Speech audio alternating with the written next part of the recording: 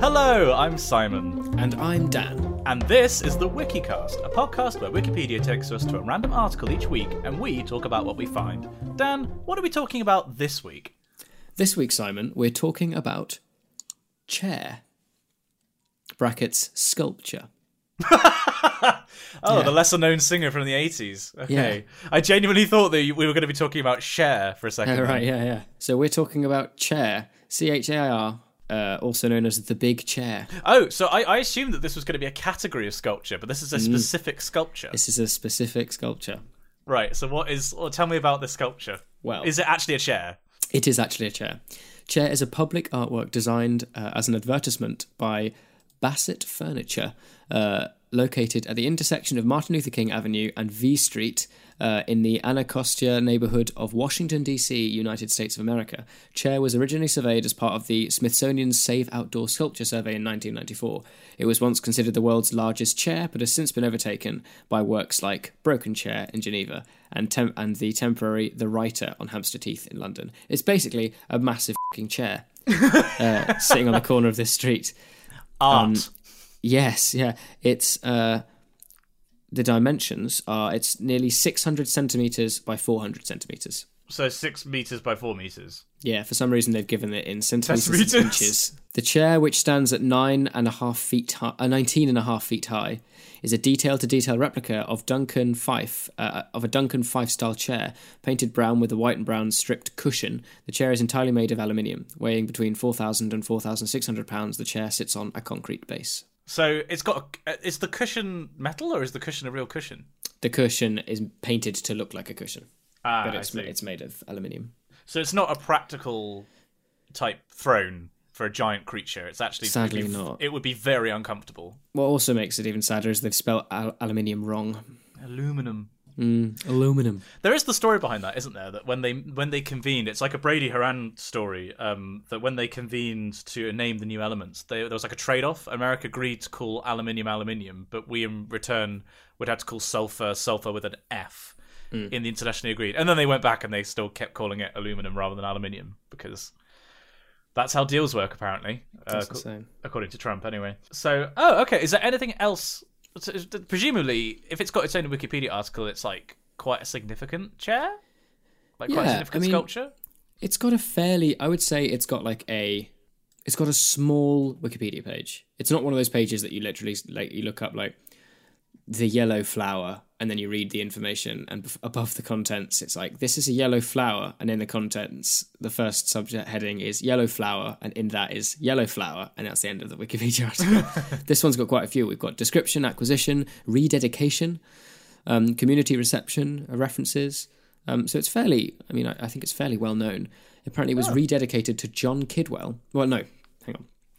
John Kidwell, the caretaker of the chair, which might be the most underwhelming title ever, frequently patched holes that would form after heavy rains with cement. During the days of August 23rd to 24th, 2005, the original chair was disassembled by a backhoe and taken away for rest. Sorry? A backhoe. A backhoe?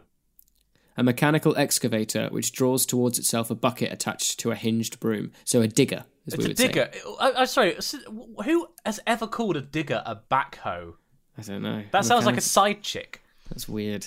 Made entirely of Honduras mahogany, the legs had begun to rot. On April 25th, 2006, the chair was returned, and this one was now made of aluminium. So previously, the other one was actually made of kind of perishable materials, I suppose.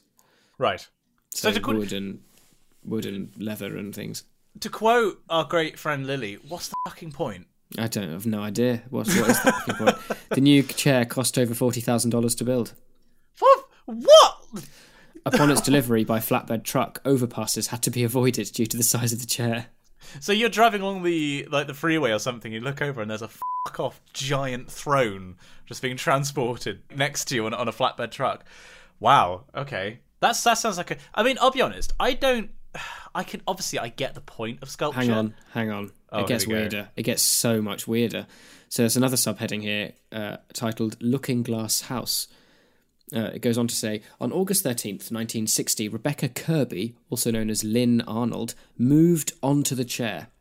A 10 by 10 foot cubicle was built and placed on the seat, furnished with a shower, bed, toilet, heater, air conditioner and balcony, placed upon the chair by the way of a forklift. Kirby lived in the chair for 42 days. In the cubicle, she'd watch TV, read books and talk on the telephone, as well as dine, as her meals were delivered every day. Kirby would step outside the balcony every few hours to greet visitors who learned about her living situation due to newspapers advertising her as Alice in the Looking-Glass House. Visitors would be encouraged to guess how long she'd maintain her residency. Then her 14-month-old son, Richard, visited often, being placed in a dumbwaiter and being sent up to see her. What the actual is happening? Her then 14-month-old son, Richard, visited often, being placed in a dumbwaiter and being sent up to see her. After 42 days, Kirby decided to return to Earth. That's a direct quote. Earning $1,500 for her stay. What? From who? I have no idea. What? That is so... I have so many questions. So she had a baby son, and she was this postnatal depression? She was just like, F it, I'm off. I'm going to go live in a giant chair. I have no idea. Wow, it was like the lighthouse keeper's wife. You know, like ferrying the sandwiches up in a basket, except it's a baby. I just wonder whether it was... And this was in 1960. That's just bizarre. I mean, I don't get sculpture at the best of time, right? Like, I can understand... Like, classical sculpture looks great. Like, a lot of sculpture looks fantastic. But stuff like this on its own, just a giant abstract chair, I'm like, all right, yeah, I guess. But, like, I don't really see the point. Equally, choosing to live on the f***ing chair. That's bizarre. Have you ever lived in a giant item of furniture? Like an old woman in a shoe? No, sadly not. I wish I had, otherwise I could sympathise with Rebecca Kirby. But, wow, what a weird... When you didn't think it could get any weirder. What a story, Mark. I didn't really have high hopes from this article from the sounds of things. Oh, hang on. The chair is often used as a geographic marker for direction giving and holiday celebration. Santa Claus sits upon the chair during Christmas. Of course. Is it a giant Santa Claus? Or is it a regular-sized person? I've no idea. When the chair was reinstalled in 2006, community members surrounded the giant clapping, yelling, and photographing the new chair. Oh, so I think it is a giant Santa. Oh my god. Otherwise it's like a little Stuart Little Santa perched the best part of this thoroughly fucking fever-dreamy Wikipedia article is it tries to end on a poignant note and goes on to say, during the 1968 Washington D.C. riots, the chair was one of the few landmarks to go unscathed in a neighbourhood heavily affected by Martin Luther King Jr.'s death. Well, that's because nobody could reach the top of the chair, probably. Yeah, that's because nobody gave a shit, probably. They're like, it's a giant chair, just leave it be. Just leave it. It's not worth it. It's not worth it, mate. It's just so strange. So we also had mention of the broken chair in Geneva. Right. Which basically looks exactly the same except one of the legs is broken. Ooh, edgy. It's way bigger though. It's 39 feet high. So that's 12 meters. 12 meters. That's like the width of a swimming pool. Tall. And it's made of wood. Oh, so 5.5 tons of wood. Bloody hell. Why? What's the point? I know I sound like a Luddite, but what's the point? Apparently, it stands across the street from the Palace of Nations in Geneva. It symbolises opposition to landmines and cluster bombs and acts as a reminder to politicians and others visiting Geneva. What, to not take this stuff sitting down?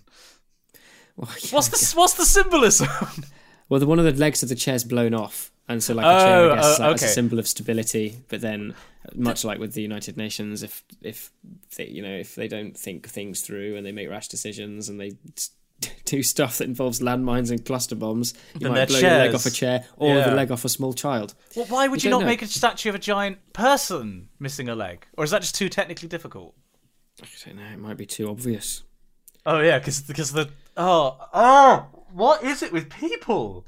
I don't know. Possibly I've just had a spate of idiotic comments on my chat. People, man. What is it with people? No idea. They're idiots. I mean, so for context, I just released a video about how to suck at maths, which is very clearly a reverse psychology.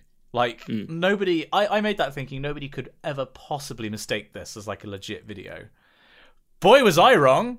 I've had so many comments of people being like, this seems pointless. Why would anyone want to suck at maths? Or like, I'm not sure if this is satire or not. And it's like, how stupid do you have to be? Like, how do you function in the world? YouTube's stupid.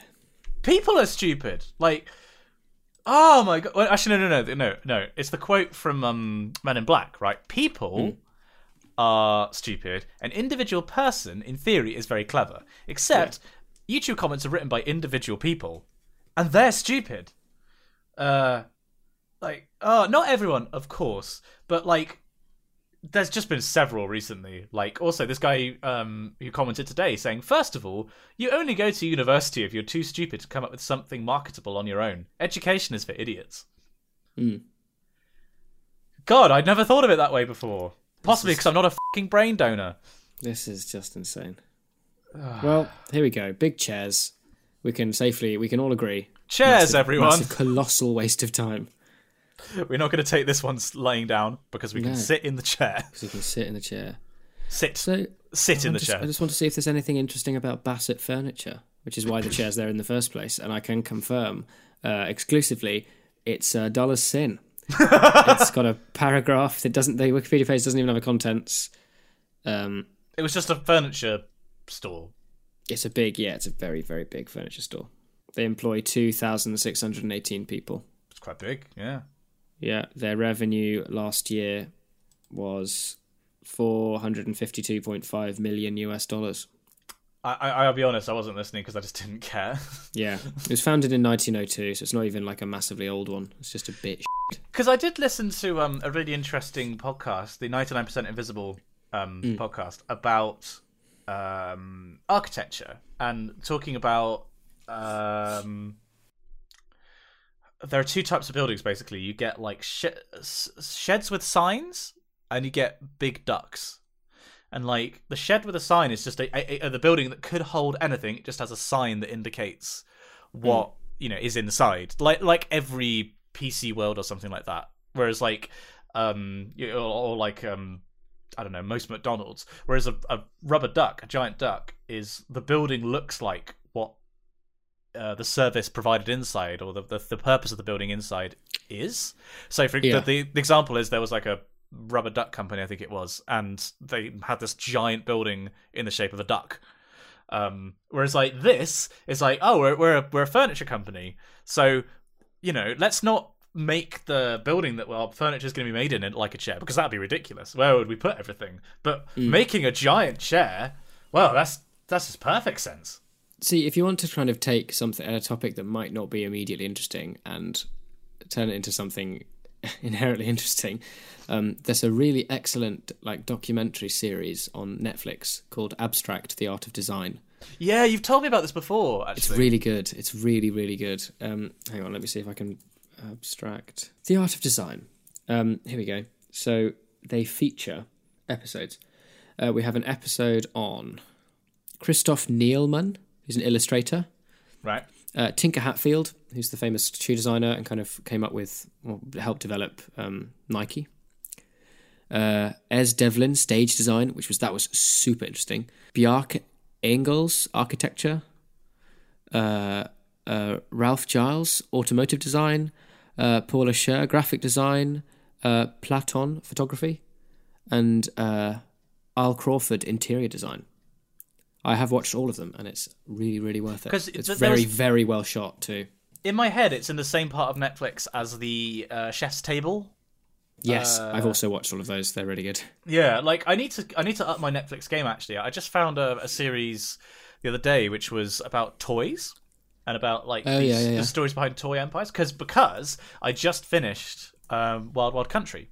The Toys That Made Us? Yeah, that's the one. The Toys That Made Us. But yeah, I just finished Wild Wild Country, and I was like, I really need to make more of this Netflix subscription, because I'm paying for myself, Pixel Girl, and my mum. And mum doesn't know how to use Netflix, but she's getting a tablet, so she will actually soon be able to use the Chromecast that we have. Very exciting. And, Pixel Girl uses it a lot, I think, whereas I barely use it because I barely take any time off. But I feel like I should dedicate myself to a couple of series, because I enjoyed Wild Wild Country. I did think it was good. I did feel like it was a little bit underwhelming.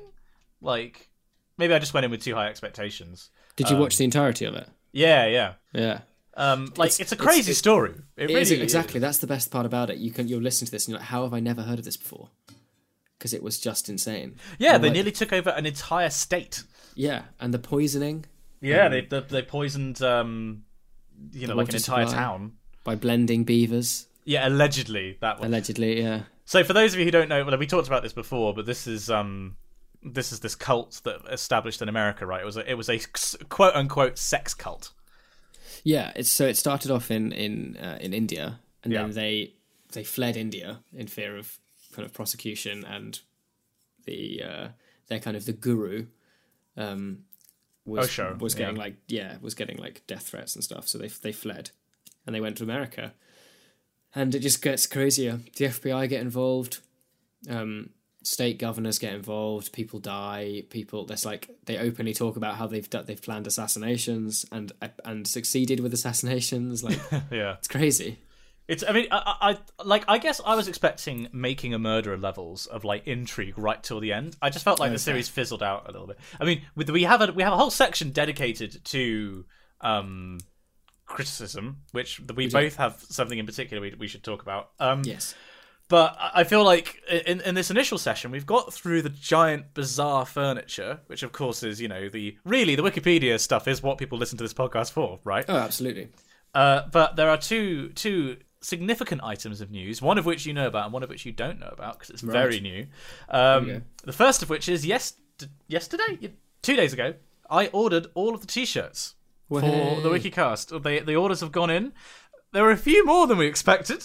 Between the Wikicast and the To Do Calculate, I ordered like 170 T-shirts. It's amazing. So yeah, that's a thing. I spent like the best over $1,000 on the production, which was more than I was expecting.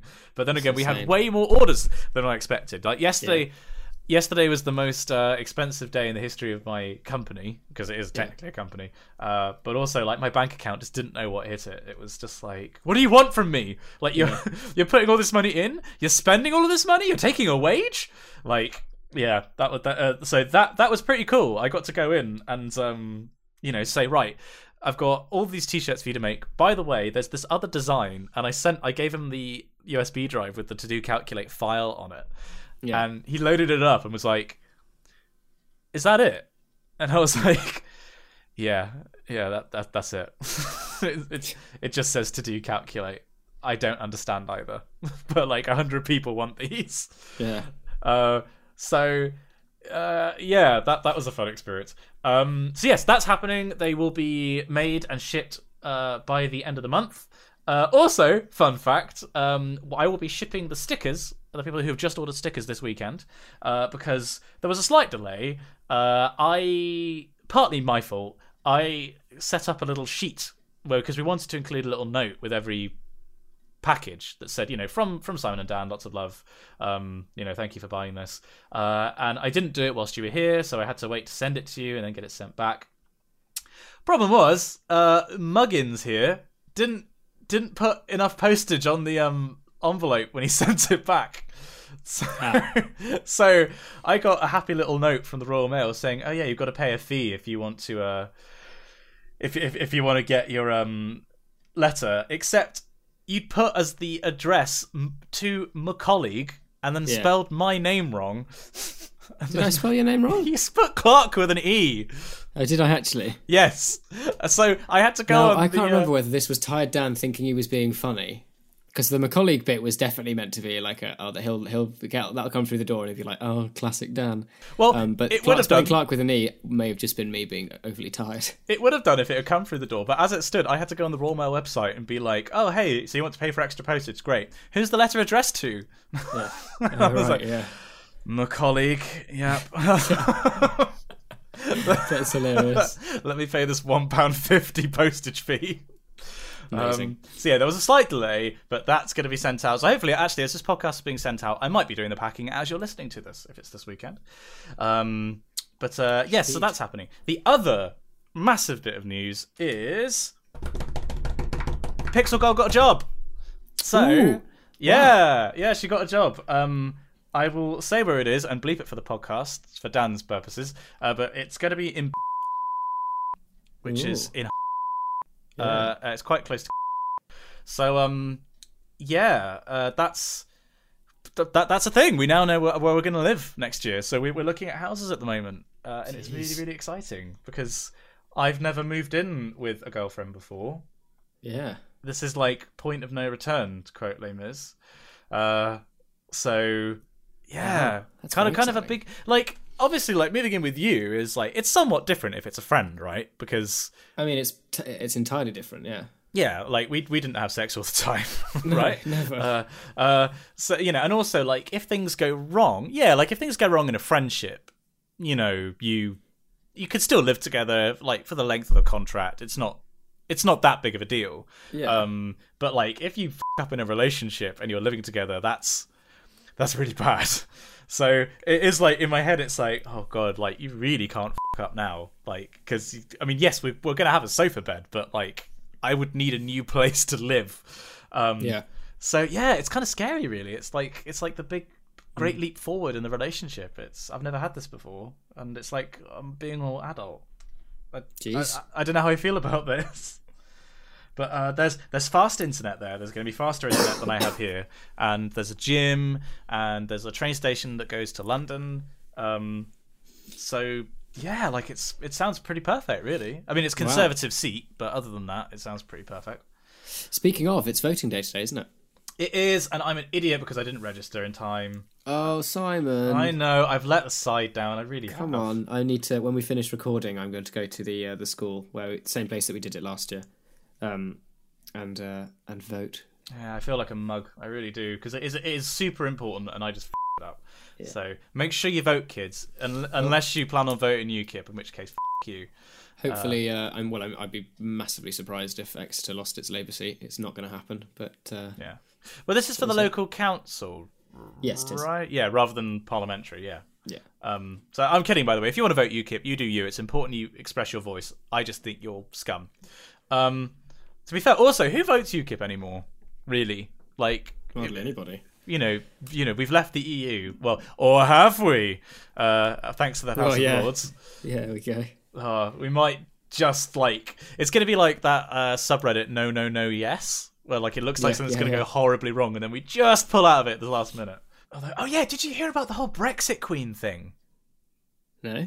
So I can't remember who it was. There was an elderly man in Parliament who was an MP. Apparently, he didn't just wander in. You said, so.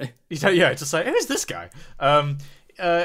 He said of Theresa May, he called her the Brexit Queen, and said that he was going to erect a statue of her in his constituency and carry her through the streets. Peter Bone, that was it. Was he a Tory? Of course he's a Tory. He hasn't got a mark. He clearly isn't intelligent. Peter Bone, did you say? Yeah, Peter Bone. A statue will be erected to the Brexit Queen. Which sounds like a fairy story, but shit. Yeah, the Prime Minister will be carried through the streets. What the actual is happening in this country? So he's the MP for Wellingborough. Which sounds like a Conservative, Yeah, so it's in Northamptonshire. It's near where I used to live. Oh, right. Heckin' Roddy George. Wow, his political career section and views and funding and expenses are colossal. So he's a Tory, is what you're saying. Oh, for sake. Bone employs his wife, Jenny, as his executive secretary. Of course he does. In 2007-2008, he paid her in the top bracket of up to £40,000 per annum. He was also one of the 32 MPs who claimed the maximum allowance of £4,800 a year on food. I feel like I speak for basically every young person in the country when I say nobody cares about politics because we're so sick of people like this. Oh, hang on. So he employs his wife, right? And that maximum of £4,000 a year in 2007-2008. But in 2016, they separated. He separated from his wife Jenny, who is a Conservative councillor in the borough of Wellingborough, and his executive secretary in 2016, and is now in a relationship with Helen Harrison, a married physiotherapist, 20 years his junior. Fuck. Young people in this country, this is why we don't care about politics. Because this is what we just assume all politicians do, and politicians do this because they know they can get away with it. Yeah. it's so dangerous. And like, obviously, I'm the person who's sitting here having not registered to vote in the local elections because I'm an idiot. But like, there's such a dangerous level of apathy towards politics in this country. Like, something needs to happen to actually get young people interested. And I know that that's the kind of thing that, like, Jeremy Corbyn did that to a certain extent, right? And, you know, he's still doing people. it. In his defense, he really is. Like, I think, like, the youth vote has never been more engaged than it is currently. I feel like the primary criticism that people are giving for Corbyn at the moment is they just think he's a weak leader, and the main reason for that is from Prime Minister's Question Time sometime last year. He was asked the question, if push comes to shove and you need to hit the red button, would you? And he didn't say yes once. He said no. We'd have to assess the situation and have discussions. And then people from that were like, oh, well, he couldn't possibly Prime Minister. What if someone fires on him? We were like, what a stupid theoretical ignorant question people have to very ask. deliberately Of course you talk his about words. it. Yeah. Like, I have a tremendous amount of respect for Corbyn. I think he's a really, really honest, hardworking MP. Yeah, he does seem to be. I mean, like, he is constantly seems to be fighting. He does constantly seem to be fighting against the media, like, in terms of misrepresenting him. Obviously, there's been the whole anti-Semitism thing recently as well. I'm sure. Yeah. Wow, this episode is definitely not going to result in any heated discussion in the Discord afterwards. This is going to be fine. But, you know, like, the whole Labour Party as a whole, just, I don't know. I know that there have been calls to create a new left-leaning political party, because that's the role that really the Lib Dems should be occupying. But everyone's like, oh yeah, but the tuition fees, you know, because apparently the people who object to the Lib Dems are white van men. I mean,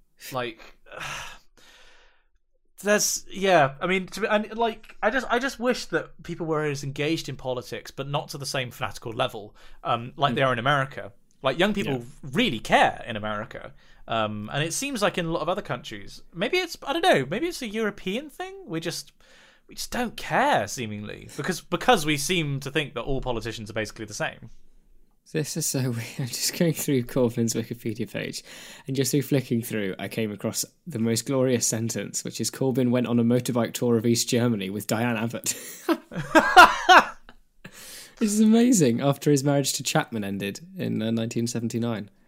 Oh, this is in 1979. Wow. Yep. He then married Chilean exile Claudia Braquita,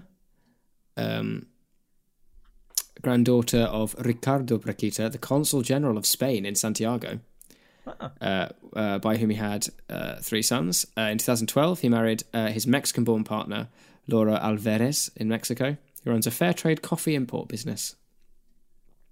Isn't that nice? I really like him. He collects manhole covers. I forgot about that. It's the most Jeremy Corbyn fact possible, isn't it? And he likes making jam, doesn't he? Like, he's a big like conserve maker. Yeah, he's like a male member of the WI. A lot of the activities that they traditionally do, he's dead into. Yeah, I really like him. I'd love to meet him. I think he's and like the great thing is, like, from a Views perspective, he knows his ideals ever since he got into politics, and he's just stuck with them. And when there's some great interview, there's one really great interview on Channel 4 where basically they out and out say, how do you keep doing what you do in the light of such kind of constant abuse from, like, other parties and other media outputs that are controlled by those parties? And he's just like, I'm here to do my job. I'm here to, I always wanted to be a politician. I'll die a politician.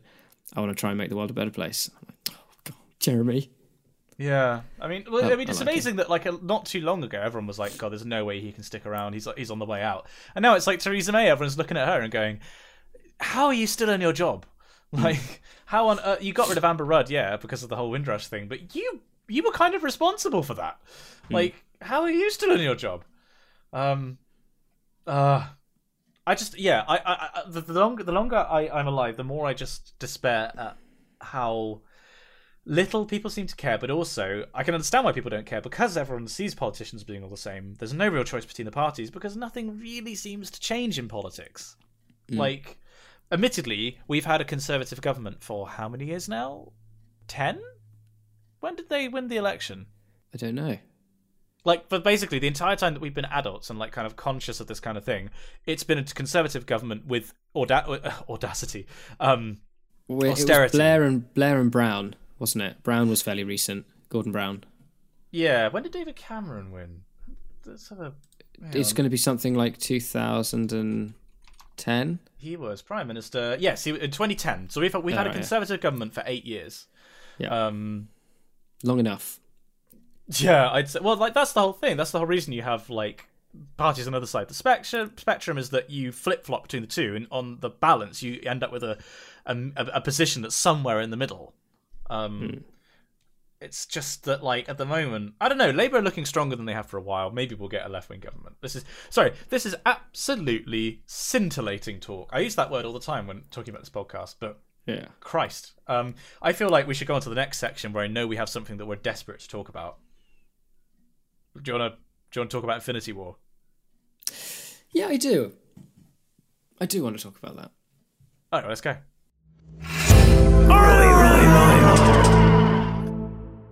So, we've now both seen it. Yep, I saw it.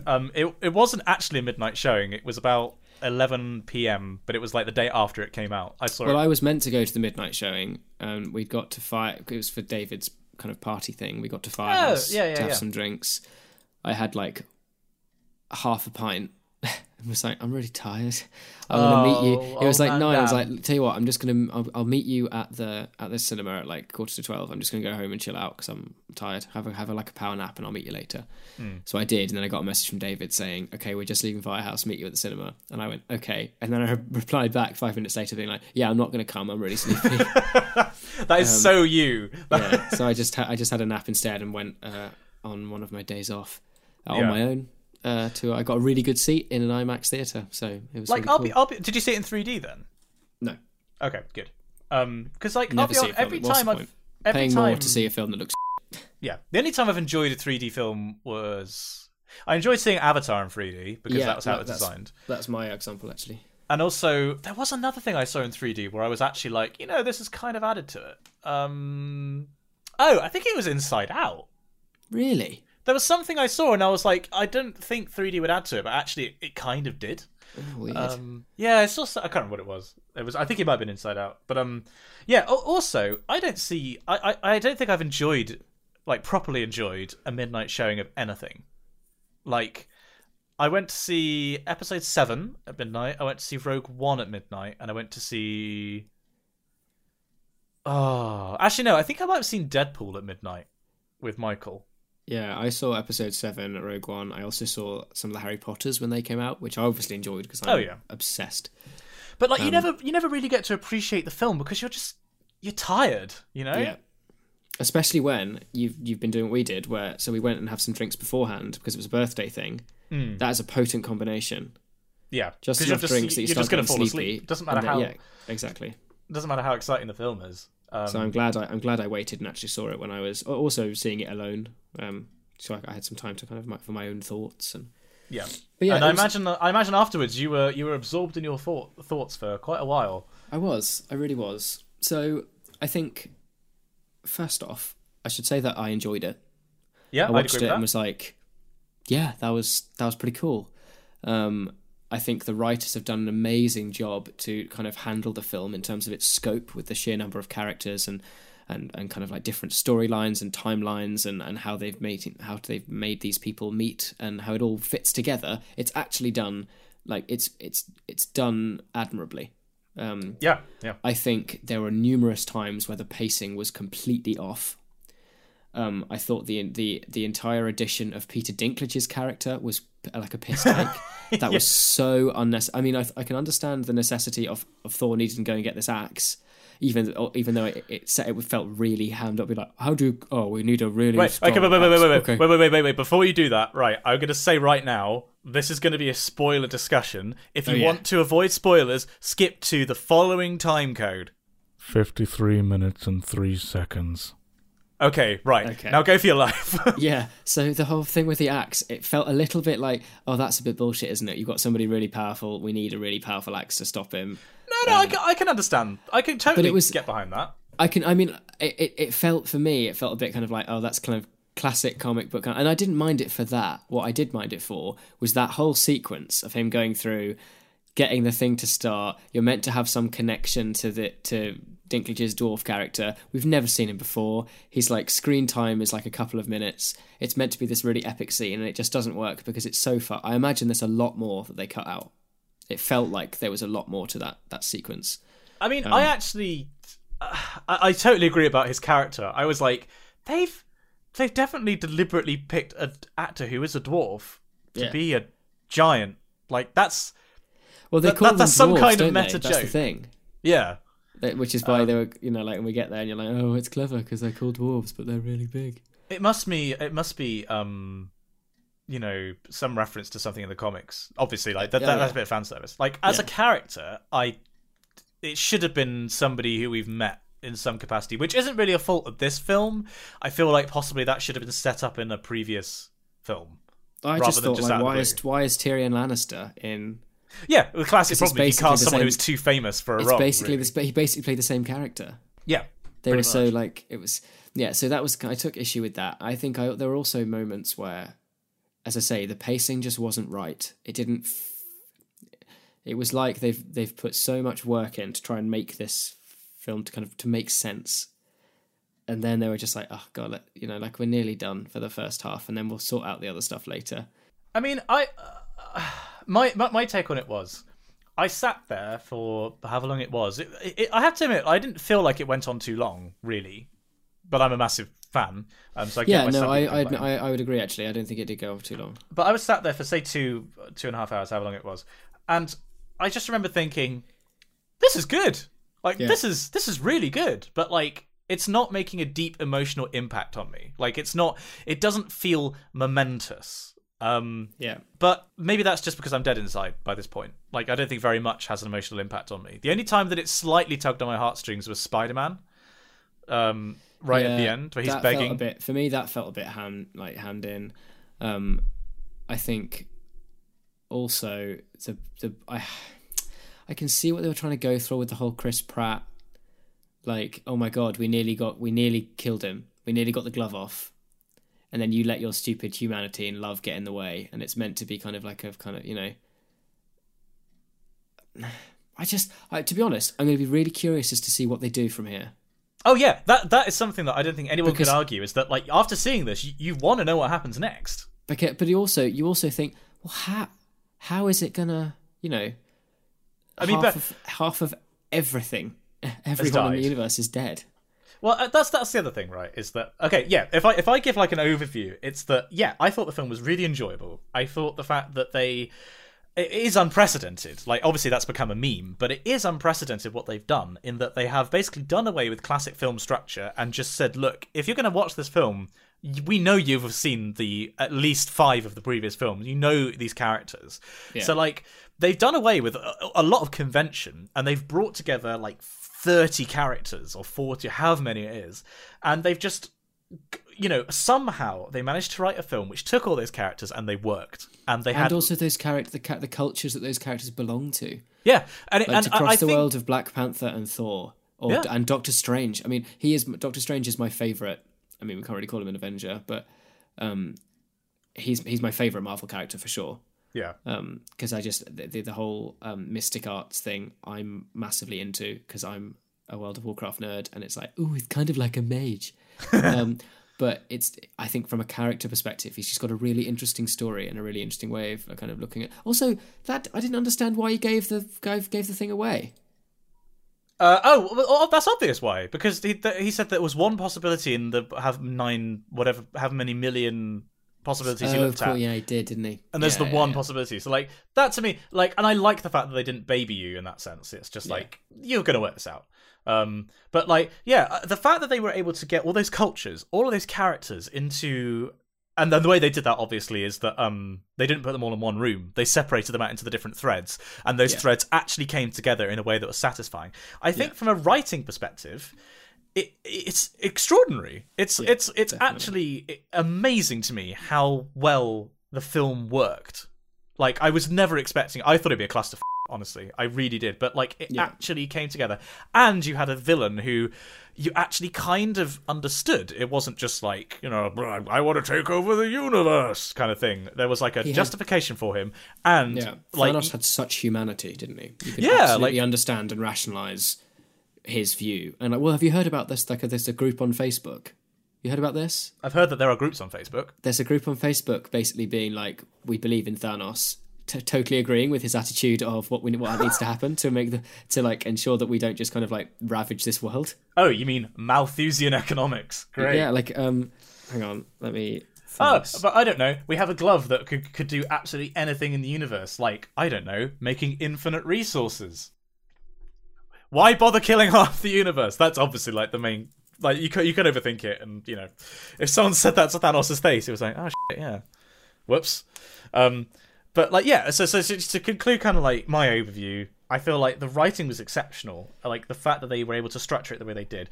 Tonally, it did feel a little bit at odds sometimes. Like, sometimes it was a little bit too light. Sometimes it felt a little bit plodding. But I thought the pacing was fine. I thought the tone could have been improved. Overall... really entertaining, really, really solid film. Like, and yeah, they actually ended it in a way that no one's ever ended a summer blockbuster before, with the bad guy winning and half of your heroes dead. Yeah. Like, and Spider-Man, like a kid, begging for his life while his, like, adopted parent looks on and can't do anything as he turns to ash. Like, yeah. It's pretty dark. Like, so they did stuff that nobody else had done before, because nobody else had... I feel like this is going to be like in the history books of future cinema. This is going to be like this 10-year experiment, all these films interlinking, and they actually brought it together in a satisfying way. At least for the first half. They could still up the second half. But, like, if this is anything to go by, I feel like part 2 is going to be this whole saga, all the arcs is like, this is historical stuff that's happening. Yeah, it's as an exercise in storytelling, and as one of those when they're teaching narrative and plot in film studies courses, or even just like studies of novels. This will be such an interesting one to look at, and for someone to perform like an analysis on the script, because it breaks so many of the rules. Yeah, it's so different, and it's only possible if you've had 15 odd films, whatever it is, 16, 17, 18 films before this, you know, to actually set everything up to the point where you're just like, yeah, we're going to ignore introducing characters. You know who these people are. It's as I said to begin with, though, it definitely didn't have much of an impact on me. Like, I just remember thinking, this is fun. Like, this is good. But, like, it's, you know, it's not emotionally devastating me or anything like that. Yeah. And I'm sure that people like Sally LePage will be like, I didn't care. And I can get that. I can totally get that some people just isn't going to do anything for them, because it only raised my heart rate a little bit.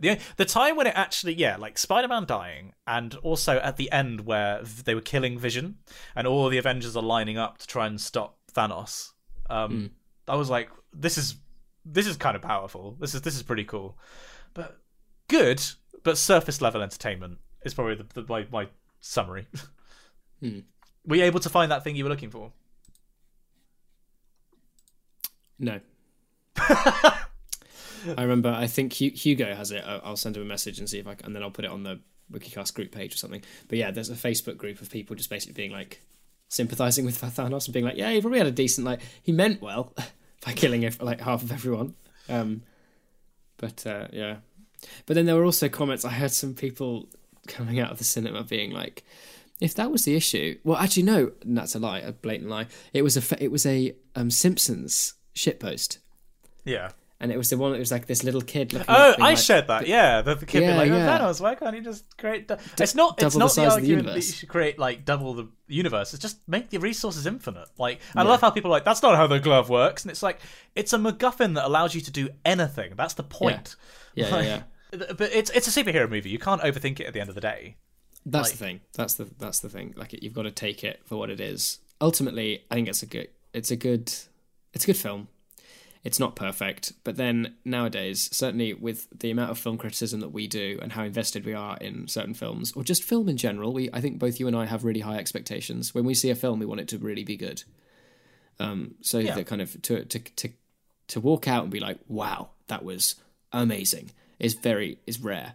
Because there's always something you can find to critique. Because part of, I think, the deeper that you criticize something, and the more kind of analysis that you can put onto a piece of art, it's almost kind of reflection of how much you care about it rather than how bad it is. Yeah. I mean, I feel like, in a way, it's just more impressive. It's not even impressive that it's good. It's more impressive that it wasn't bad. Like, considering how much we wanted it to be good, how much we went into it hoping it was going to be good. And if you were anything like me, assuming it wouldn't be. Yeah. I mean, do you have anything else that you'd like to I mean, I feel like that we're missing stuff, to be honest. Like, oh yeah, I do feel like the focusing, obviously it had to focus on Vision, right? Because he's got an Infinity Stone. But focusing on the relationship between him and Wanda weakened the film because you don't know anything about that relationship. I feel like if they were somehow able to put the focus on Hulk and Romanoff on Black Widow, that would have been much stronger, because that's been there for so long. And that's been like the thread through the whole thing. Maybe they'll do that in part 2. But I feel like that would have been a stronger anchor to put the whole film on. Because I don't know about you, but I was just like I don't really care. Although, amazing little detail, when they're in Edinburgh, because it says Scotland, it's definitely Edinburgh. There's a little sign on the right-hand side of the frame in a kebab shop that says, "We will deep fry your kebab." Yeah. And then a little Scottish flag underneath, and I was like, yes. So Yes. they understood. But yeah, I just thought that was quite a neat little touch. Apparently they were fighting as well in Durham Cathedral. Oh, really? Yeah, I didn't pick up on that, but apparently, like when Vision and Durham Cathedral. Yeah, but apparently they also filmed in Durham Cathedral, but maybe that got cut. I don't think there was anything in the film that was. I mean, I think I would have been like, ooh, that's inside a cathedral. I recognise that they may have been on a they were on a church roof, whether it was Durham or cathedral or not, I can't remember. But then I recognised the bits in Edinburgh, so I assumed that was in Edinburgh, but I don't think it was. But that we can do. Also, when they went back to Wakanda, I went with Alex, and as soon as like the Wakandan music kicked in next to him, I could feel his excitement start to explode next to him. I was like, oh shit, here we go. It's just such a culturally rich part of that universe, isn't it? Yeah.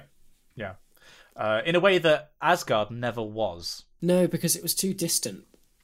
It was too other. Yeah. Whereas Wakanda's almost plausible. Yeah, I suppose. Because, it's not a giant floating disc in space. Yeah. Sitting on clouds, yeah. Although that was an interesting thing, actually. I did like the way they opened the film with Hulk fighting Thanos and immediately gets schooled, because of course he was going to be. Like, that was going to be the thing. Everyone was going to be like, yeah, but what happens when Hulk fights Thanos? Like, that's how they're going to win. It's like, no. But also, just choking Loki like a bitch. And is he properly dead? Oh, for sure. He is. As dead as the other characters in the film are. Like, the fact that they have the Infinity Gauntlet means that they can reverse time and everything like that. Yeah. Because if he can click his fingers and wipe out half of life, he can click his fingers. Well, but the glove's been damaged, hasn't it? No, it wasn't. Thanos was hit by Thor's axe, which was a bit lame, incidentally. How they put Groot, the way that they handled Groot being the handle. Oh, yeah. I was just a bit like, well, that just feels like it's come out of nowhere. Yeah. Because when he comes in, he flies in with the axe, he hits him in the chest, but the glove still works because that's why he's able to snap his fingers. I thought the process of him snapping the fingers required so much power that... Oh, yeah, I forgot. You're right. The glove's all, damaged. f***ed up. Yes, you're right. I totally forgot. So he can't use the glove to then, because people were saying, he can just click his fingers again and undo it. But it's the glove's been damaged, so he can't do that. But, the Infinity Stones should still... I don't think they get destroyed. I don't think. That whole... I must admit, the bit where they take Vision's stone is destroyed. Yeah. and then he just walks through, reverses time, and takes it off him anyway. Yeah, like, and he I felt a little bit annoyed because I was like, oh, but we've just sat through this really long, harrowing scene of them having this moment, and then you're just gonna go like, yeah, it, because I think part of me knew that he was going to do that anyway. So why build it up? But like that's the point. That's to like really hammer home the loss, I think, because like but it's like they're hammering home a point, and then there's literally like picking up a mallet and swinging it into your face. Like it's a bit much. That's the whole conclusion. You could argue that that's like the whole thing that all the films have been building to. Really, that's the final moment. So if you're ever going to ham up a point, it's like it's making Wanda kill her boyfriend slowly and painfully, only to have him reverse time, rip the stone from him, and like make him look all grey and dead, and then turn her to ash. Like it's the. Yeah, Jesus Christ, that's probably one of the darkest bits of the whole film, actually. Yeah, it is a dark film. It is, and I don't know how they're going to handle the tone of the next film. Are they going to go in like Nolan-like and be like DC, full dark and gritty, and like everyone we know is dead? Or, like of the Guardians of the Galaxy, the only one left is Rocket. Yeah, like all the original Avengers are still alive, but literally only Rocket survived from them. Only Thor still survives from Asgard. Yeah.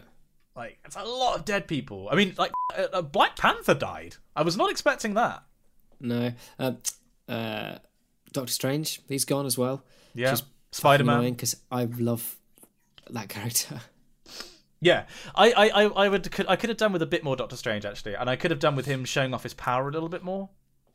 Because when you think about... there was there was the fight that he has with Thanos. And then Thanos just uses the reality stone and... Doctor Strange is like, oh shit, no, my tricks won't work. But it is just such he's a being of like near infinite power. Because if you get them through into that, like, what was it called, like the mirror dimension? Yeah. If he takes up like a mirror dimension, anything goes, and it's completely set by him. Yeah, it's very cool.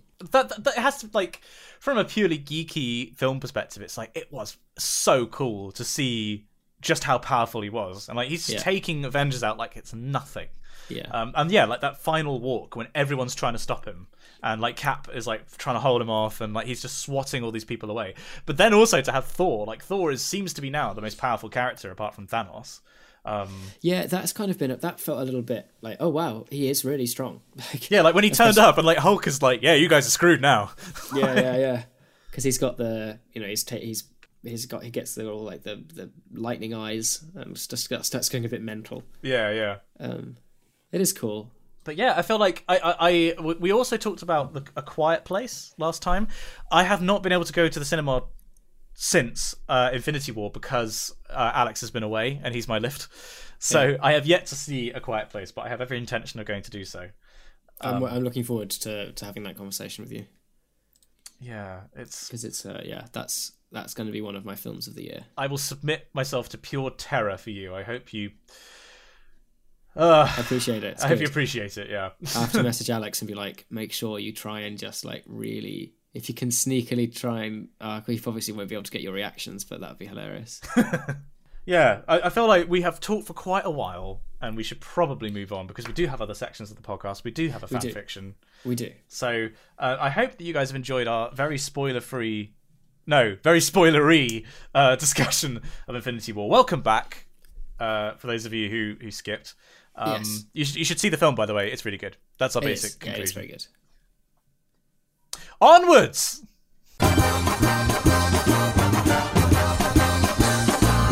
Top lad!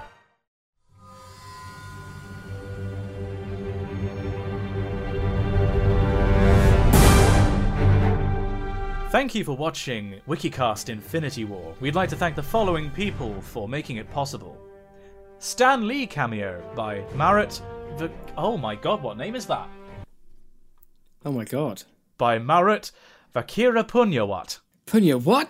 Punya what? Doctor Strange's Cloak Tamer, Azhagu Nagapan Nagasaravanan, and Simon Vase.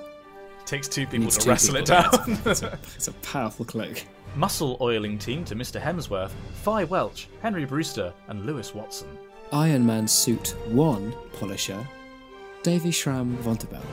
Iron Man Suit. Yeah, okay. Go on.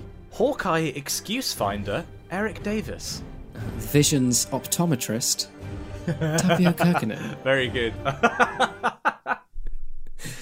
Is left better or worse? Is it better or is it worse? The Power Stone or the Time Stone? Power Stone or Time Those stones again, the Palace Stone and the Time Stone. What's the lowest Infinity Stone that you can read? You can see. Yeah. There's a sketch in there somewhere. Hair for Mr. Thanos, Billy Toulson. Black Panther tamer, Wonderful Stephen. Quip writers for Mr. Downey Jr., Elliot Conway, Ben McMurtry, David Scalehill, and the Moustache Man. There's a lot of quips. Spider-Man babysitters, Kieran Kelly, Angela. Handler preventing Danny Dyer from appearing in the film, Habiba Amjad. Hulk's dietitian, Jay Wright. He only eats green foods. Yeah. It's very specific. Doctor Strange's assistant, Dr. My Lungs Don't Work Properly, Dan Hanvey. Asgardian translator, Emma Kavanagh. That's an Asgardian name. Not many people know that. Yeah, this is the thing. Team responsible for embiggening Peter Dinklage, Lachlan Woods, and John Mannion. Great use of embiggening. Yeah, it embiggens the noblest man. Yeah. Spider-Man understudy, Matt Maguire. See, it's a slow burner, but it kind of makes sense. Yeah. Provider of monocles to Mr. Fury, Nick Webster. Star-Lord's personal DJ, Miles Cornfeld. Ooga chaka, ooga, ooga, ooga chaka, Luke Thatcher. Sorry, that should be Luca Thatcher, Luca Thatcher, Luca. I can't stop this fear. Captain America chest buffer, Geordie Eschendahl. What a job! And directed by the Russo brothers, Simon Torseth and Alex Greer. Thanks for the money. Okay, let's go. Thank you so much to all our patrons for supporting us. As Simon mentioned earlier in this podcast, the T-shirts have actually been ordered. The stickers are going to be coming out as well. The vinyls to go on. I've actually got one on my laptop as we speak. It's looking lovely.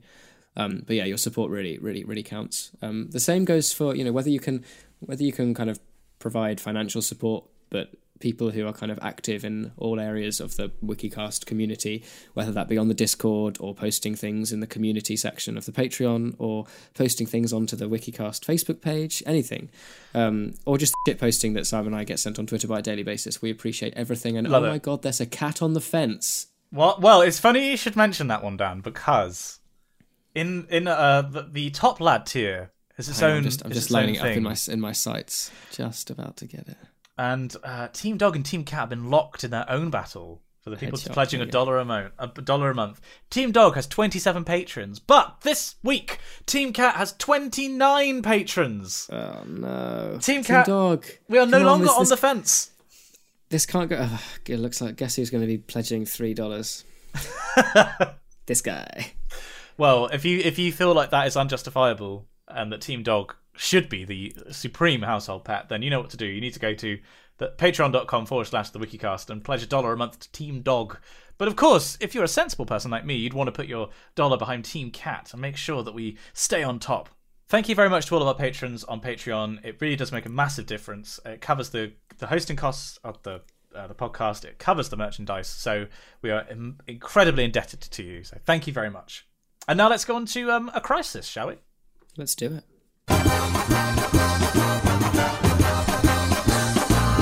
Top lad. So we find ourselves once again in Correspondence Corner, and I believe, Simon, we have one for this week. Is that right? We do. We've had a few people email in. Anonymous has been very busy this week. A lot's been happening to Anonymous. So this week, Anonymous has emailed in, and I'm going to read you out the full message, and then we'll talk about the crisis that Anonymous is facing and how we can help. Anonymous begins. Evening, gents. The following is my submission for Crisis Corner concerning therapy. This is a throwaway account I use for anonymous emails, but rest assured I am a regular and long-term reader. Glad to hear it. I've recently undertaken cognitive behavioural therapy sessions as advised during a depressive episode I experienced some months ago. This was the latest in a string of similar breakdowns over the past year, and thus therapy seemed like a worthwhile endeavour.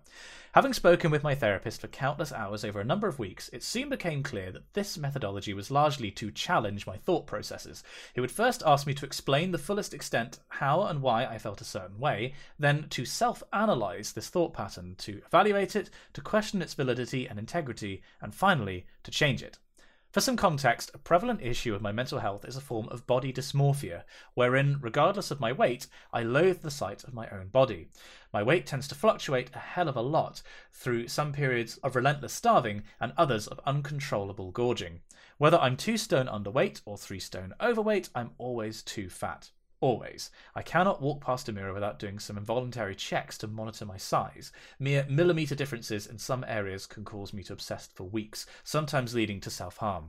In any case, describing this to my therapist resulted in me being given treatment largely used to treat OCD, called exposure and response prevention, developed at the University of Exeter. I've had this pack of instructions for a week now. It involves documenting every obsessive compulsion I have regarding my weight, as well as the time elapsed between obsessive thoughts. I then, presumably, take these records to my therapist and we evaluate my progress with the goal to diminish my beliefs bit by bit over time. My problem is this. Should I, or can I, really change the way I think? Is changing something this far ingrained within me, a belief this fundamental, not changing myself? Can one choose to believe something? Am I within my rights to find this whole thing terrifying? I appreciate neither of you may have experience with therapy, or perhaps you do, but I would appreciate your thoughts nonetheless. Thank you, Anonymous. Well, that's an interesting one. That is a very interesting one. So the basic issue here is, can you ever fundamentally change the way you think, and is doing so fundamentally changing who you are? What's your initial take on that, Dan?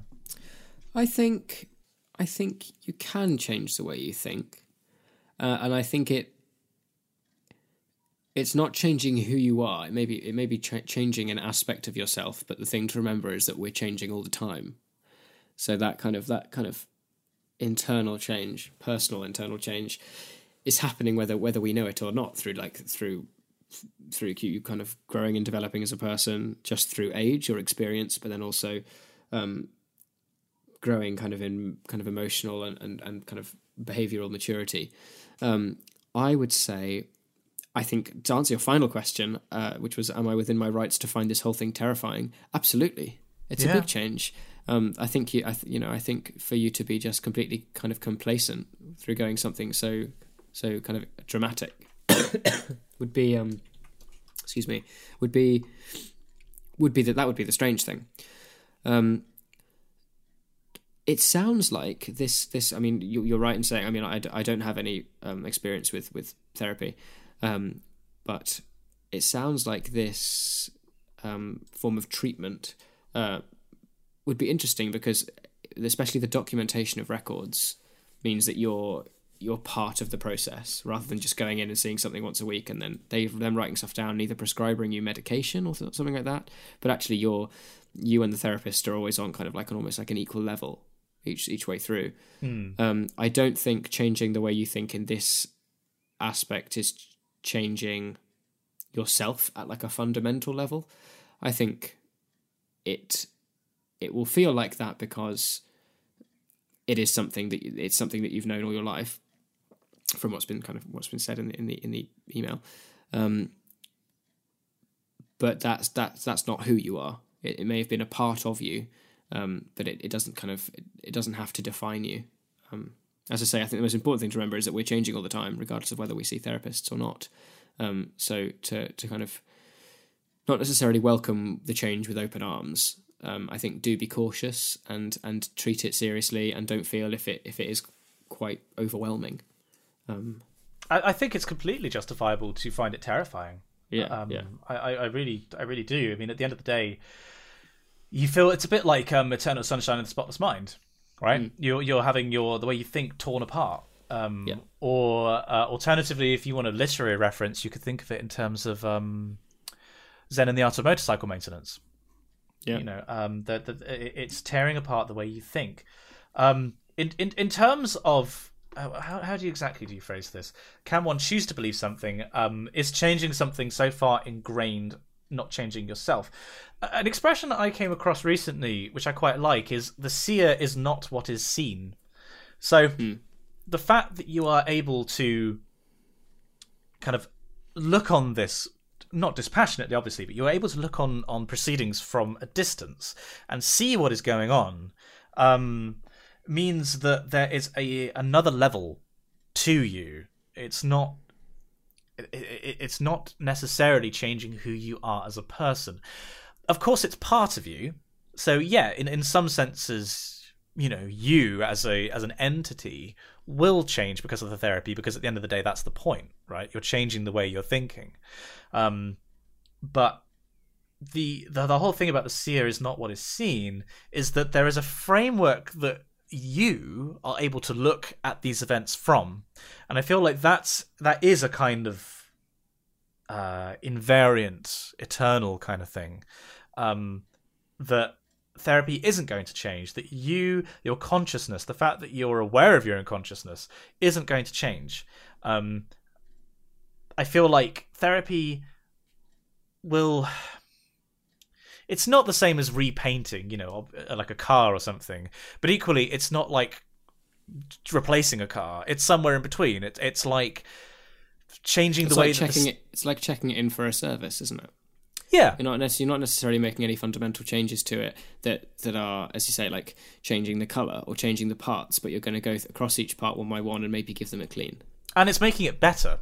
Yeah, is the point. You might take a car into service because it has some kind of behaviour which is causing it to gradually shake itself apart. It might be that a part isn't, like the engine isn't particularly... I don't know anything about cars here, but it might well be that the engine is loose, and so it's rattling around and it's causing the car to shake itself apart.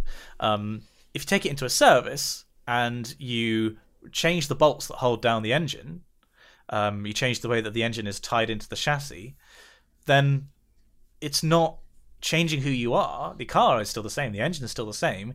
It's just changing the way that the components interact with each other. Yeah. With a positive outcome. That, of course, is terrifying because you are going into the doctors, having your bonnet lifted up and having people lean in with spanners and, forcefully change things beyond your control. Because at the end of the day, like, I feel like I've not been to therapy. I feel like I probably should have done several times.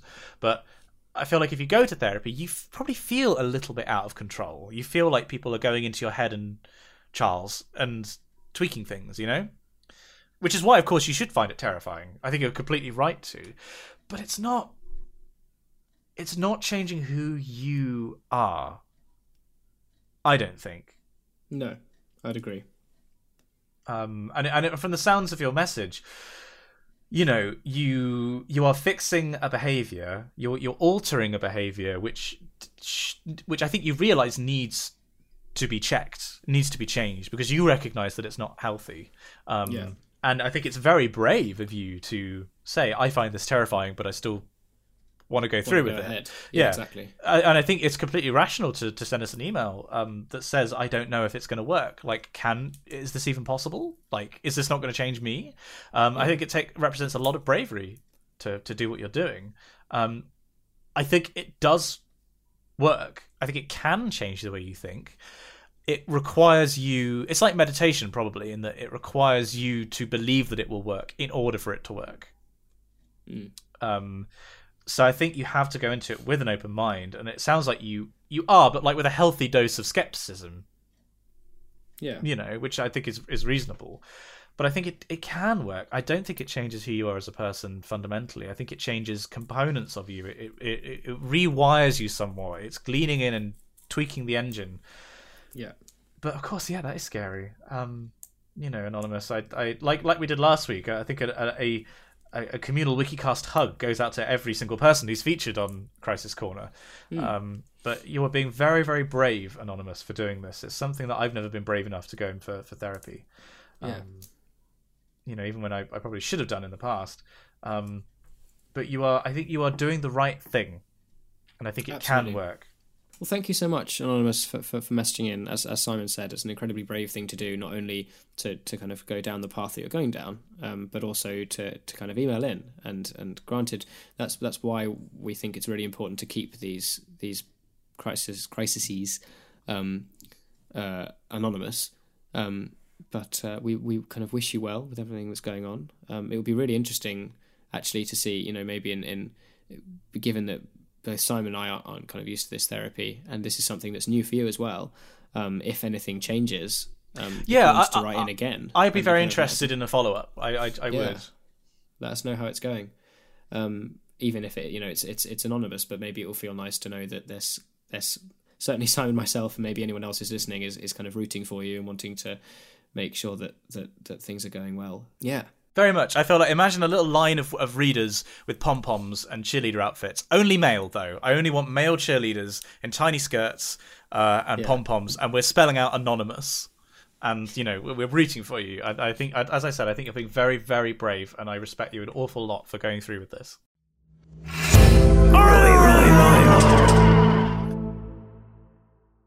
We've got an email here from Hecking Ruddy George. Hey! It's titled A Heartwarming and Pleasant Email. It says, Dear Salmon and Dane, spelled D-E-E-R, salmon as in the fish, and Dane as in a great dog. Non-inflammable, infallible, inflatable flannels, candles and handfuls of untraceable laser-filled planets and bad habits, cases of cake... What? I'm sorry, what? What? Slow down! Well, I feel like I'm having a stroke here. What's going on? Right. It's classic. It's a classic Heckin' Ready George email. Okay, we'll start again. Oh my Non-inflammable, infallible, inflatable flannels, candles, and handfuls of untraceable, laser-filled planets and bad habits, cases of cases caked in cake, and in homeostasis, in place of provision I should be doing. Please send help. Also, next week, expect a fan fiction from me. There'll only be one chapter. There will not be a sequel. You have been warned. Kind regards, Hecking Ready George. Oh my God. Rereading this email, it sounds as though I've gone insane. I assure you I have not. It's just what revision does to a man. PPS, please send help. Wow. Hecking Ready George, it's always a pleasure to hear from you. We're glad that your brain is just still as mental as ever. I am really concerned about what a fan fiction from him is going to be like. That's quite something. Hecking Ready George, we're always glad to hear from you. It's been lonely without Hecking Ready George. It has been the same. But someone else who's got back in touch after last episode is Matthias. So I don't know if you remember, but this was Matthias, who thought we were going to butcher his name. We didn't, because we read the postscript first. Who was trying to decide whether they should stay in America or go to Singapore for their master's degree. PhD, wasn't it? They were doing their master's degree in America. Right, yes. They're from Peru, and they weren't sure where they should go. So we have a follow-up email. Dear Messrs. Clark and Moore, or Cat Dog, which again, I want to see that Photoshop. I want to. Someone tweet me a Photoshop of Dan and I as Cat Dog, please. I'm just going to demand memes by this point. Matthias says, I just finished listening to the podcast, and thanks a lot for the advice. I did end up choosing Singapore! Hey! And we'll be moving there in August with a 2-month break at home. I'm in serious need of some Peruvian food. Oh, if you're not aware, Peru has won the award for Best World Culinary Destination consecutively since 2012. I've never heard of Peruvian food. I wonder what it is. Yeah. Well, obviously it's food from Peru. But nice. Wow, he's not kidding. But what characterizes Peruvian food? Hang on, I'm going to Google this. Peruvian nights. Peruvian cuisine. I'm seeing. Oh god, this is overwhelming. This is like a whole new world, a new fantastic point of view. Incidentally, the Hugh Jackman. I've just seen that. That's pretty funny.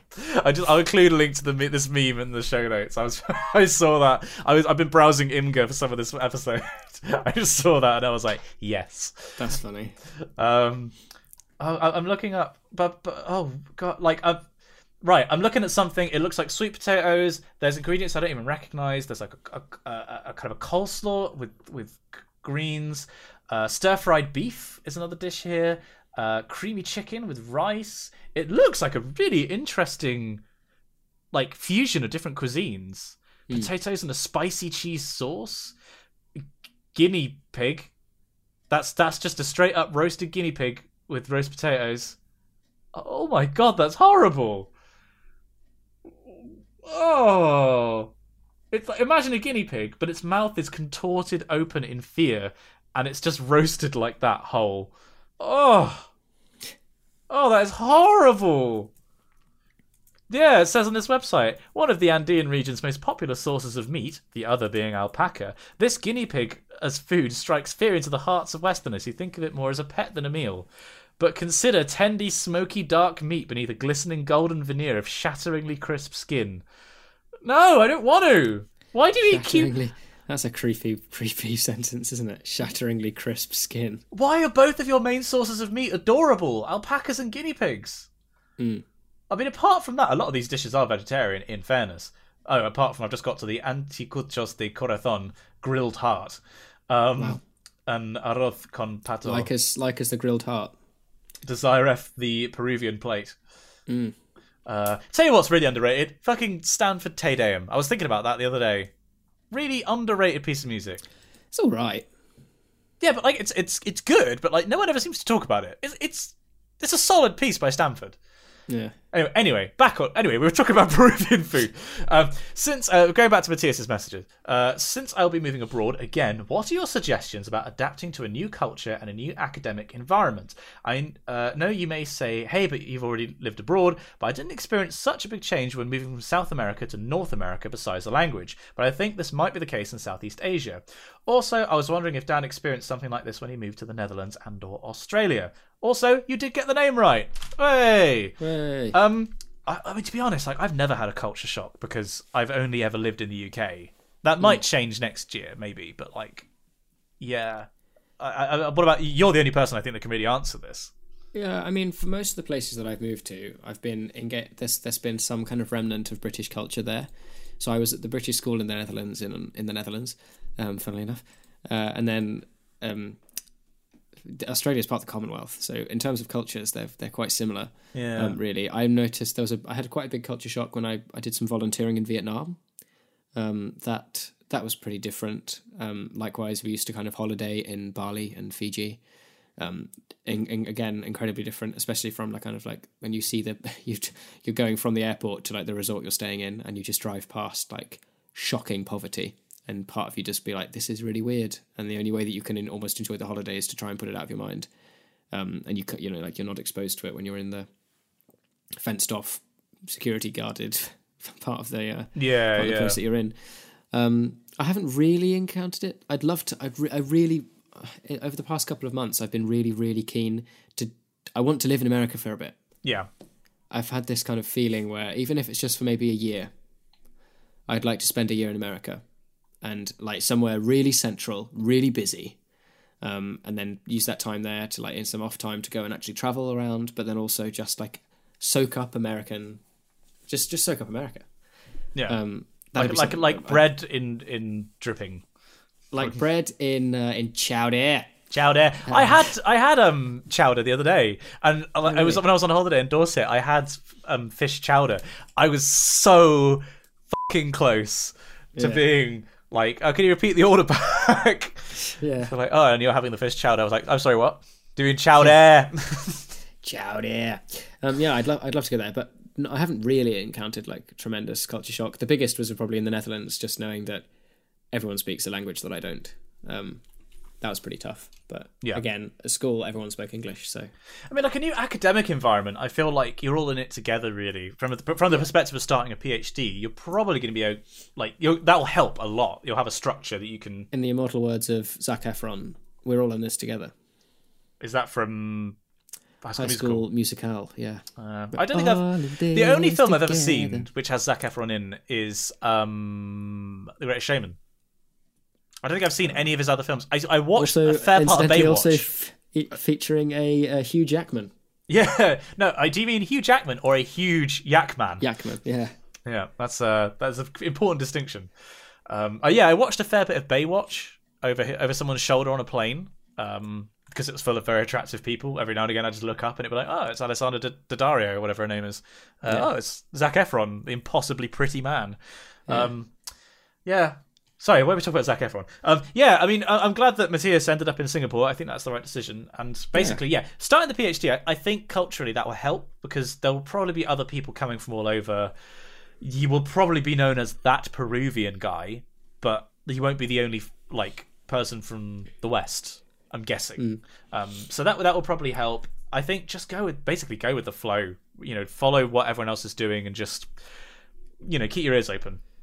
It's probably embrace the new culture too. Embrace new definitely things and just get out there and see the world. And amazing opportunity to travel. Like if I'd started a PhD in Singapore, I'd be all over the place. I'd be trying to trying to travel and see all the nearby parts of Southeast Asia that I wouldn't otherwise get to see. I think that's amazingly exciting. Definitely.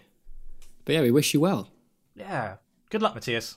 And now we have a fan fiction. We didn't do this last week because we ran out a bit short of time, but we have time this time round to give proper attention to chapter 3 of. Does this have a name? It's Cameron. It's the Moustache Man's fan fiction. Is it the one with the time? That's not Time Traveller. No. This is the one where I think you missed the last one because it was when Sally was here. Ooh. So it turned out we were in a game. Ooh. We were in a game all along. I'll read his message, tell you what. Okay, so Moustache Man writes, Konnichiwa, Simon-san, to Danyuru-san. I am hoping this email gets to you in time for recording of episode 31. Sorry. I loved seeing Sally on episode 30, and it may be one of my favourite episodes ever. What? Oh. Thanks, mate. Okay. Though it's difficult to say since they're all freaking good. There we go. Plus, Sally ripped into me about my moustache and beard for a good 5 minutes. I was in hysterics. Thanks for having my back on that one, Simon. Hey, I did. It's a great moustache. I'm looking forward to the t-shirt coming out just as well. They've just been ordered. And I already have the sticker on my laptop. Of course you do. Speaking of which, I had a nice conversation with a stranger on the train on the way home who asked me what the sticker was for. I explained the podcast to them and they said they would give it a listen. Ooh. There we go. Nice. This is how it works. It was nice seeing down in Bristol, and I hope you enjoyed having me and Adam as tour guides. I've now met both of you. It was amazing. I had a fantastic time. Yeah, I mean, he's a lovely guy, isn't he? They're both absolutely fab. I've now met both of you and can say you're both fantastic people, and I hope I see you both again soon. Aww. That's nice.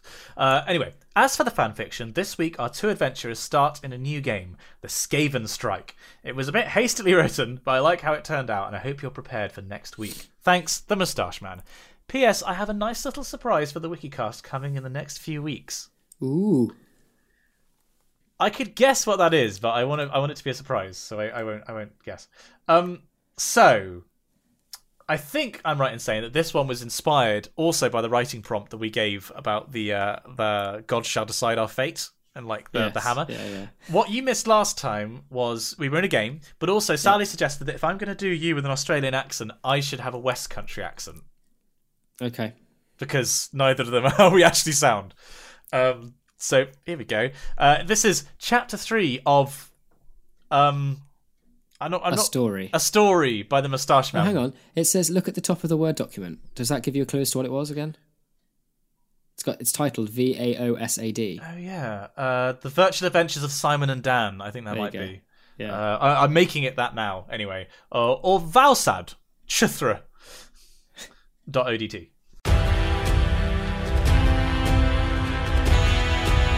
Simon and Dan logged into the newest Warhammer-based virtual reality massively multiplayer online role-playing game, the Skaven Strike. I bet you thought that was going to be a mouthful, didn't you, Moustache Man? Ha! A laugh in the face of your MMORPG terminology. Simon flicked over to his brutish cleric priest, a 7-foot monstrous half-giant with muscles much larger than Simon had in real life. As much as he claimed to go to the gym, he wasn't actually swole as he led people to believe. Hey! I have never claimed to be swole. I'm getting swoller, but I had a very low starting point, alright? My stat was very low at the start of the grind. You rolled poorly. I rolled poorly and I'm trying to grind, okay? But, yeah. Not trying to be the mountain.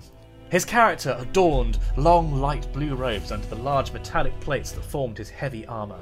He was thrust into this persona as soon as he put his VR helmet on and took a moment to appreciate the weight of the huge hammer he carried in his right hand. Then he picked up his hammer. Hey. The hammer is my penis. To quote, have you seen Dr. Horrible's sing-along blog? Yes, yeah. Most people would need 2 hands to carry you, he muttered to the... Sorry, let me do that ASMR-y. Most people would need 2 hands to carry you, he muttered to the inanimate weapon. At that moment, his large 4-headed friend joined him in the game. Dan was new to this game and had decided to play as a goblin mage. Yeah, Gobos for the win. The height difference between him and his companion particularly amused him, since he now stood at just over 3 foot tall.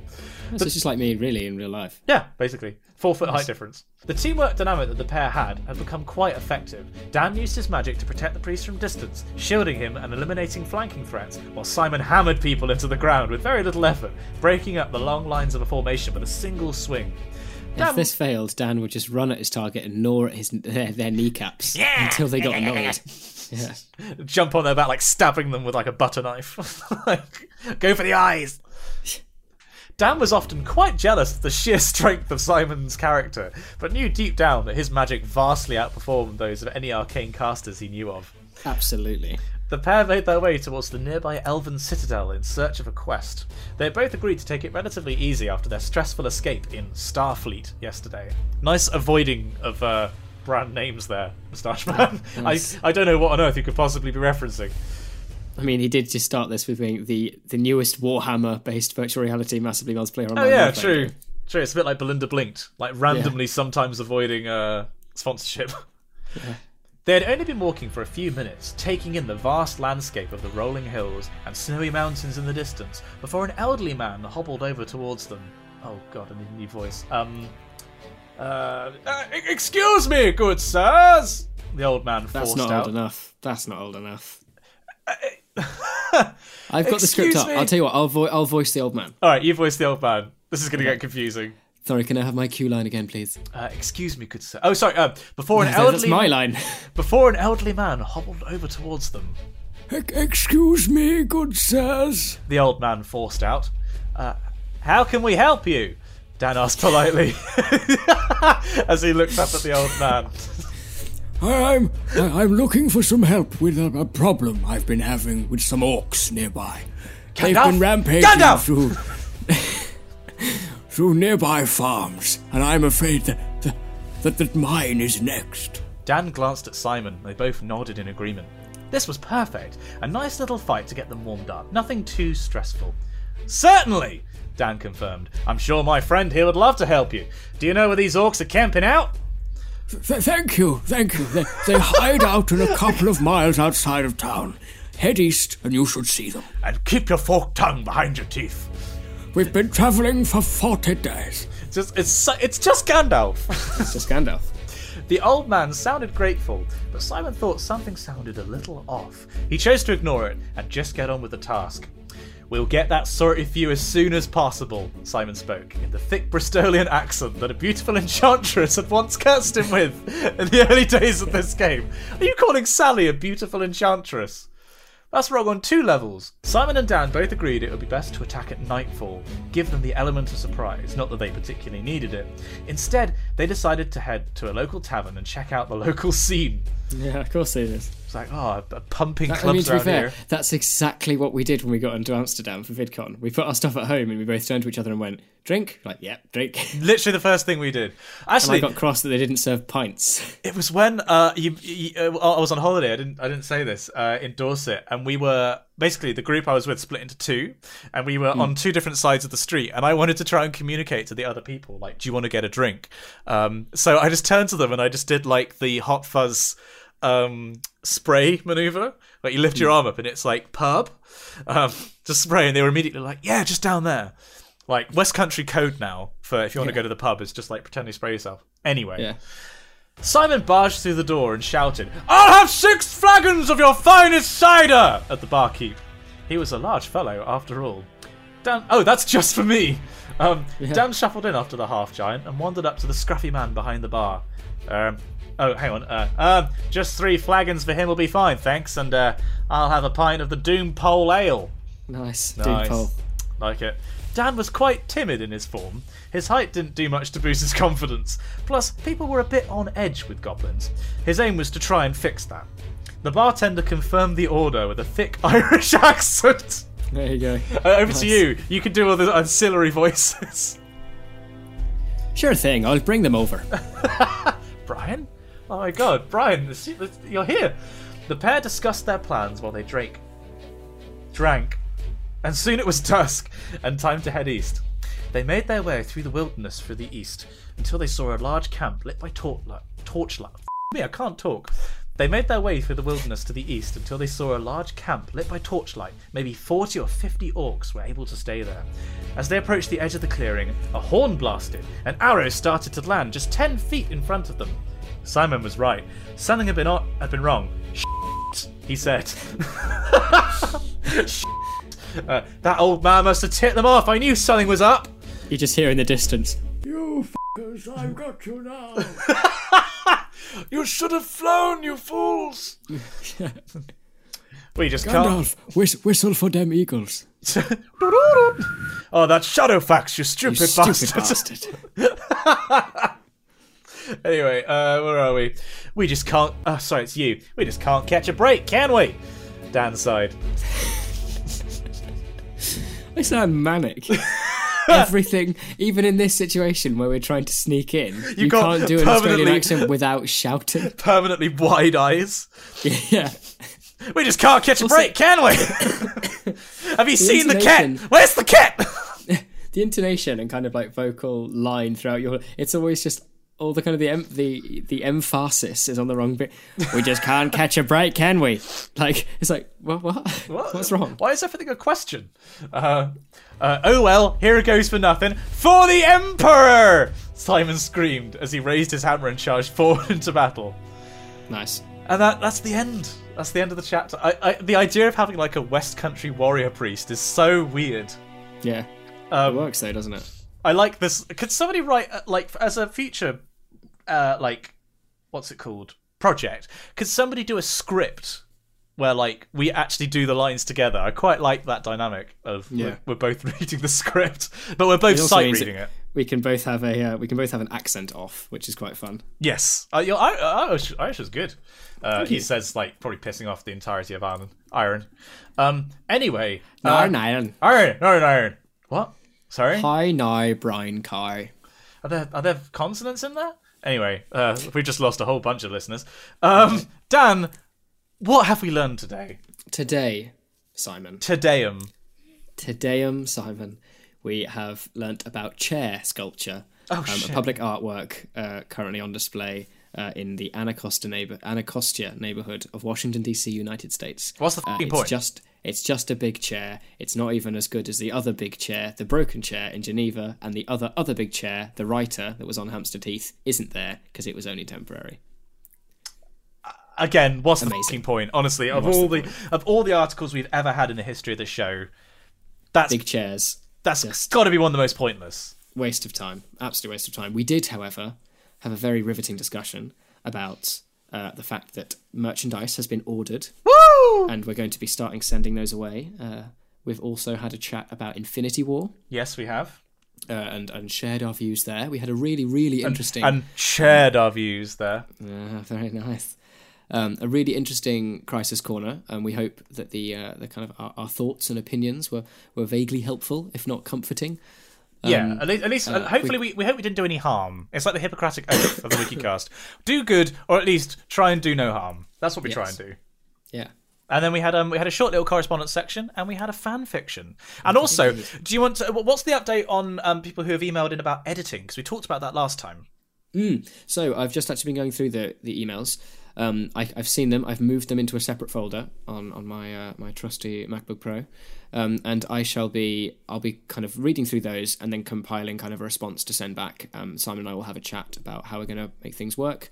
We're currently scheduling some time in, hopefully this weekend, for about an hour or so to do some recording. And then, as I say, you're going to get an email from me beforehand in terms of how we're going to probably kind of manage this, how we'd like the kind of the trial runs for editing will go, but sometime after Sunday there will be a bulk load of footage available for you. That footage will probably be sent to you via WeTransfer, but all of these details will be made clear in an email that you will receive from me towards the end of play today. The end of play? Yes. Okay, well, that's an update on that, and yes. that's the whole episode. That's all for this week's episode. Don't forget to subscribe to us on your podcasting service of choice. You can like us on Facebook, and if you'd like to see our faces, check out our YouTube channel, Spongy and Electric. Infinity War reviews, your favourite sculptures, and other thoughts on the show can be sent to us at spongyelectric@gmail.com. We'd love to hear from you. Join us again for another tumble down the wiki rabbit hole, And we'll see you next time.